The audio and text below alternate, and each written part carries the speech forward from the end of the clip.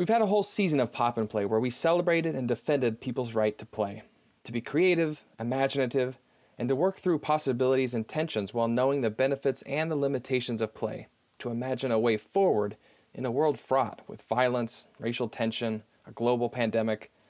The list goes on. We originally recorded this crossover episode with Sonali Rajan, host of Research for Solutions, almost a year ago, and our hope was to explore these same issues of play related to gun access, and in particular, a real Glock 19 made to look like a Lego toy.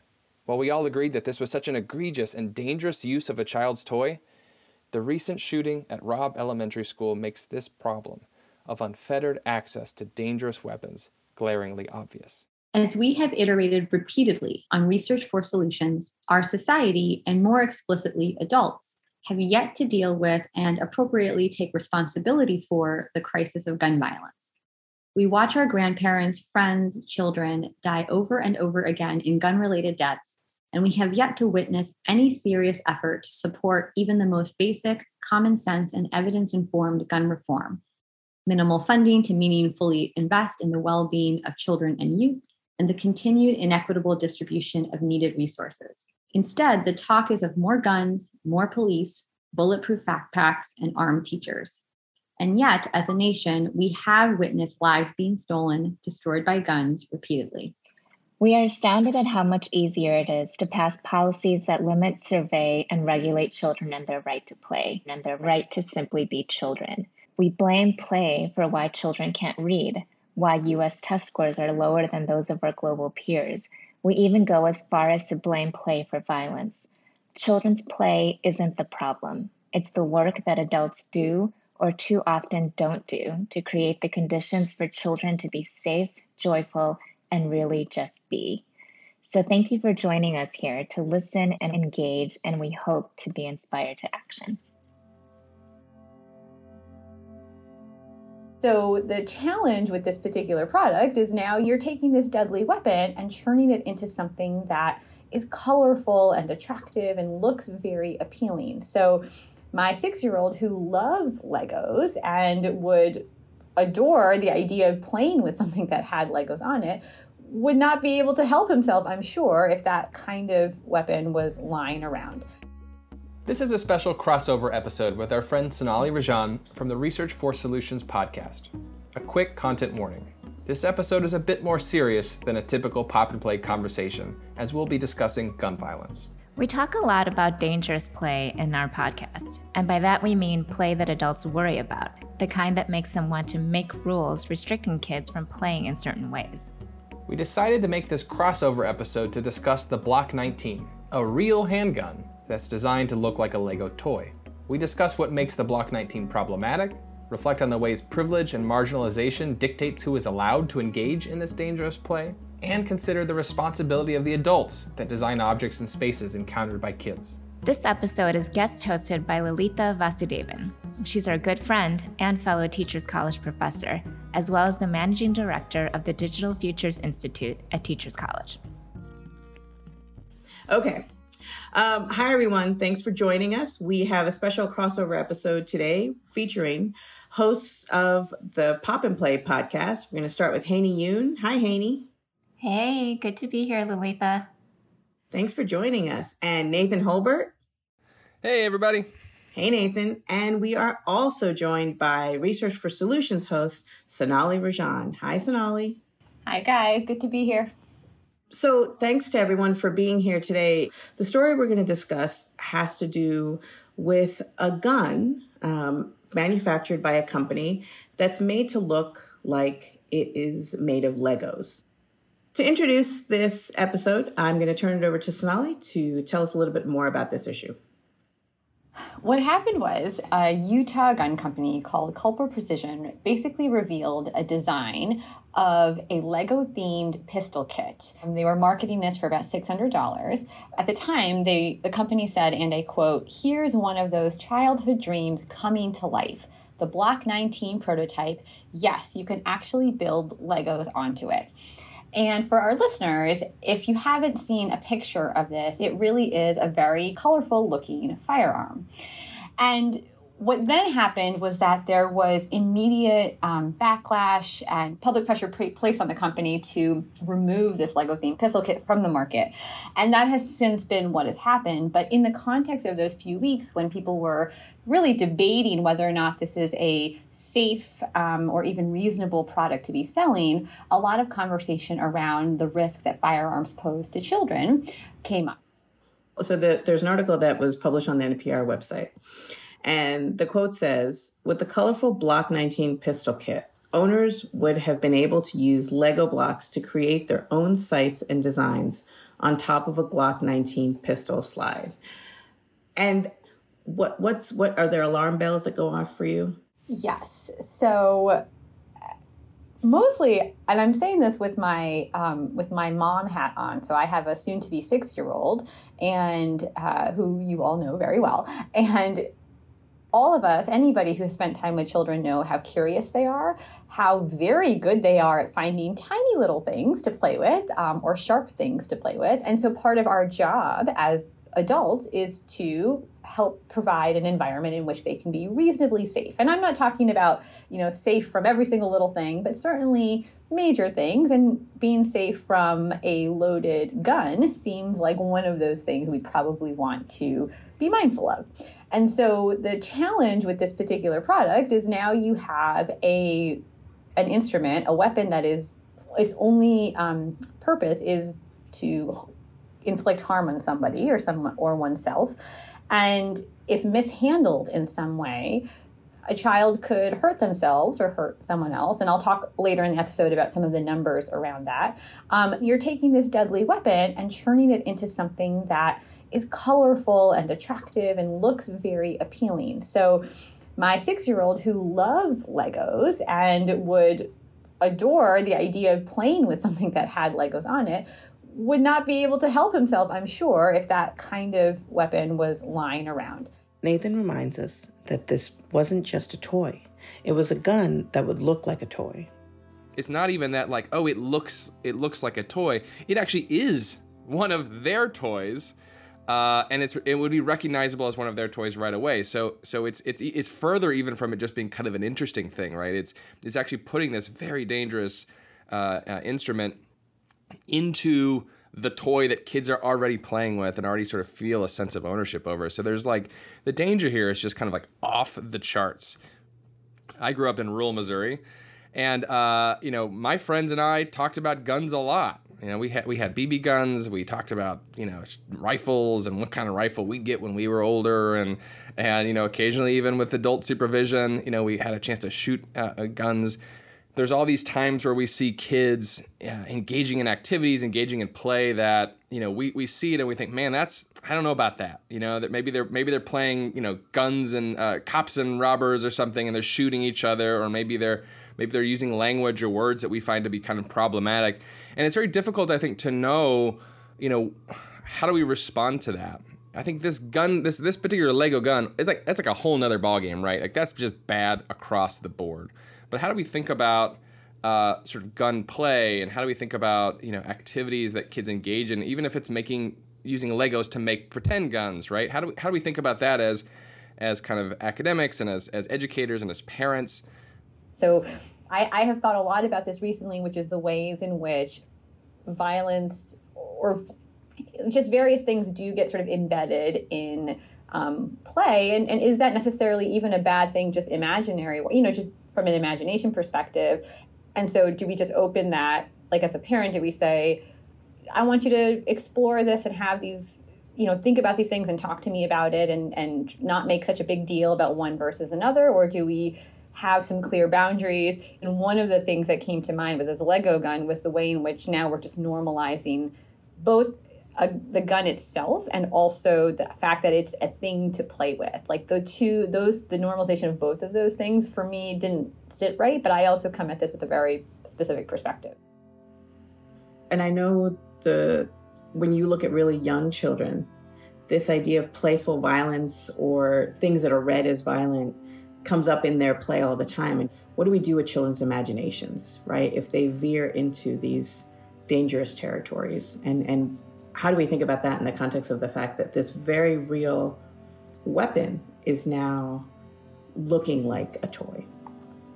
Yeah, I think I was thinking about how I was trying to make a list of all the times that I've seen young children play with guns, and how they don't actually need this Lego colorful whatever toy to make their own Lego version of guns. Like, I feel like every classroom I've been in, I have like photographic evidence of some kid making a gun with Legos, right? I have a kid who made a gun with base 10 blocks, right? Like they were they were just like math things. And I remember this other kid was doing his writing, and he was doing this narrative, and he was in the corner like talking about how this guy is shooting a gun at the house. And then when the teacher came, he's like, oh, my mom is spraying this water hose onto the grass. For me, I'm like thinking about the larger issue, and I'm always surprised, and Sonali, I'm sure that you could speak to this, how easy it is for people to like ban things or regulate things or do something that feels like a very surface level solution to a larger problem. I think just because you got rid of these Lego Block 19 or whatever it's called, the kit, doesn't mean that you actually get rid of gun violence, right? Just because you make these things not accessible to kids doesn't mean that they're not also kind of thinking about these very adjacent ideas related to it, whether it's like mental illness, whether it's like poverty, whether it's like the state of how they're living in their neighborhoods, their communities, their families. You know, I feel like there's like so many other issues that are a lot bigger that we don't actually want to solve. And so we want to solve that like micro thing, right? Like, okay, everybody has to go to school in a metal detector, right? Or we have to get rid of these gun kits because they're not allowed. Or we have to tell kids in kindergarten that you cannot write about guns or violence, that you cannot play guns or violence, that you can't play anything with war, that you can't say the magic words, right? And it's like, yeah, they're not saying those things to your face because they're smart, right?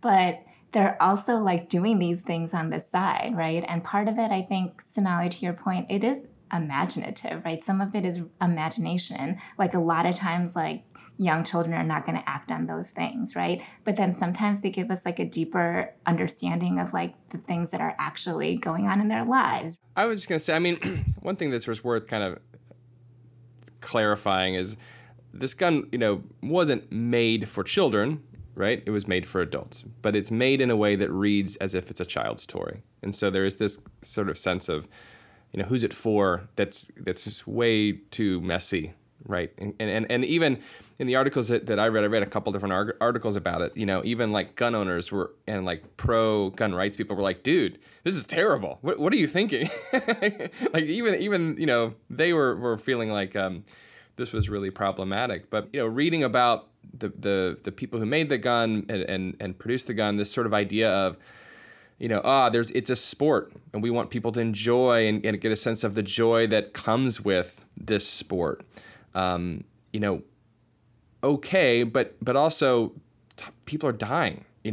Tons and tons and tons and tons of people are dying. How do we sort of wrestle with those tensions? What are some of the actual policies or ways of thinking that we can be trying to enact to address this problem? Where the conversation in this country has gotten a little out of hand in the context of firearms is that any amount of regulation or oversight in the context of firearms feels like an quote, infringement on one's rights, even though we regulate all sorts of other things. The majority of gun owners in this country would agree with this, which is a gun is like a car is something that, we have a responsibility to own, to take care of, to make sure you wouldn't let your 5-year-old drive your car. All three of you are bringing up, I think, a few things that have really connected both podcasts, right? Like that you're thinking about sort of what responsibility we have to children.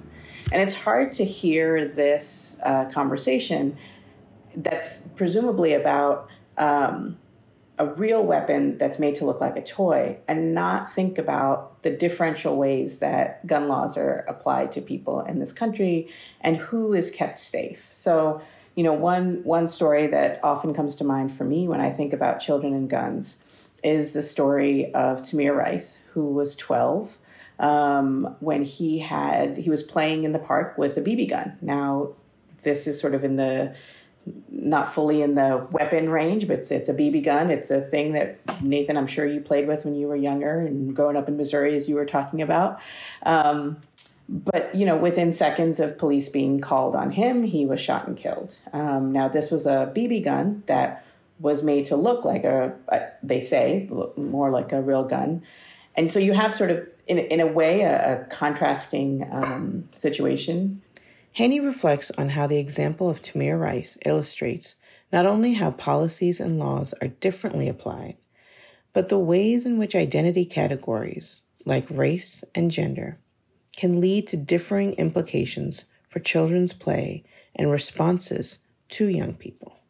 I think every time we talk about gun violence or children's play with guns, you can't help but think about Black boys, right? And gun play, right? So when you think about things like Legos, or when you think about when a Black boy in a early childhood classroom plays with some kind of, toy gun or whatever it is, like a little part of your heart stops, right? And you start thinking about the implications of that and how it gets read and all of that. So I think on the one hand, like it's a really sobering moment for adults and teachers and educators to think about that in their own classrooms. And I think that applies not just to Black boys when we think about race, but, when we think about gender, right? When we think about dolls, right? And how certain children picking up certain kinds of dolls can have really devastating effects for them, right? So it's not just a gun per se, it's not just that as a toy, but it's also like other kinds of toys, right? That have implications for how, young people will move through their schooling, how they'll get read by their teachers and educators, right? How they'll get read by their peers. And I think there is a responsibility that teachers have to talk and think about that with children, right? With young people, with the people that are around them. Haney brings us into pragmatic ways we can, quote, kid safe, and what should be on people's minds as they make choices about the kinds of designs they create in support of children's learning, children's well-being, and children's ability to just live in this world. Let's hear more from her, followed by Nathan and Sonali. I've been watching 13 Reasons Why, which I'm not even sure why I keep watching it, because I'm like, it feels like very dramatic and a soap opera and a very dark version of Veronica Mars. But I think the one part that I keep thinking about is as these young people are trying to navigate that space that is totally toxic, that is filled with all this toxic energy, like where are the adults? Right? Like, where are the adults in trying to help them navigate that space, not taking over that space and doing it for them, right? But helping them and thinking together with them and collaborating with them and all of that, right? And so as we move back into our classrooms, like, we should think about like how different children and different people, depending on race and class and ethnicity and abilities, right? Like how they get read when they pick up certain kinds of toys. And it's something to consider, right? And something to think about as a teacher in your classroom is how that differentiated treatment plays out, right, in certain spaces. Whenever we create something for a young person to play with, we have a set of choices we have to make. And we need to be a lot more, I think we need to be substantially more thoughtful about what those choices are and what values are sort of packed up in those choices. There's absolutely no reason for a BB gun to look like a machine gun or a pistol or something like that, right? But they do. And why do they do that? I don't know, because adults think it's cool and they think that the kids will think it's cool, and then kids do think it's cool and whatever, right? And sort of you end up with this kind of cycle of messiness. And I think we have to do better as we continue to move forward. I don't think it's a lost cause. We don't have answers to all of this, but Sonali does give us at least one small thing we can do. So on average, about 40,000 people die from firearm injuries every single year. But of all of the people who die from gun violence, the accidental gun deaths account for maybe 1% of that. Like about 450 or so gun deaths every year are what we consider accidental shootings. And most of those are children. And The main thing is that people leave their firearms unlocked and loaded and or hidden somewhere, I'm putting this in air quotes, hidden somewhere where they think a child or their friends can't find it. The thing that we basically, and there's a lot of research that talks about this, is the best way to prevent this is to teach gun owners how to store their guns locked and unloaded. And there's a whole lot of research that has talked about how physicians and pediatricians and school nurses and all sorts of people can engage in what we call safe firearm storage efforts or safe gun safety education to basically normalize conversations around safe gun safety, to teach families to ask each other. So if, my little one's going down to Nathan's house, I would say for the first time, I could ask Nathan, do you have a gun at home? And if so, is it locked and unloaded? Like normalizing that as part of just parenting conversations. So there's a lot of work, a lot of interesting research that has talked about and looked at these kinds of efforts as a way for us as a society to coexist safely or relatively safely with the 400 million guns that are in circulation in this country. Thanks to Nathan and Haney from Pop and Play and Sonali from Research for Solutions for joining us for this special episode. I think we left with more questions than answers, but we appreciated being able to discuss and think through the difficult intersection of firearm violence and children's play together. Pop and Play is produced by Haney Yoon, Nathan Holbert, Lalitha Vasudevan, and Joe Rena Ferry at Teachers College, Columbia University with the Digital Futures Institute. This episode was edited by Jen Lee, Joe Rena Ferry, and Billy Collins. For a transcript and to learn more, visit tc.edu/popandplay. This episode was assistant produced by Lucius Vanjo. Original music in this episode was provided by Billy Collins. Our music is selections from Leaf Eater by Poddington Bear, used here under a Creative Commons Attribution Non-Commercial License. Thanks for listening, and we'll see you next time.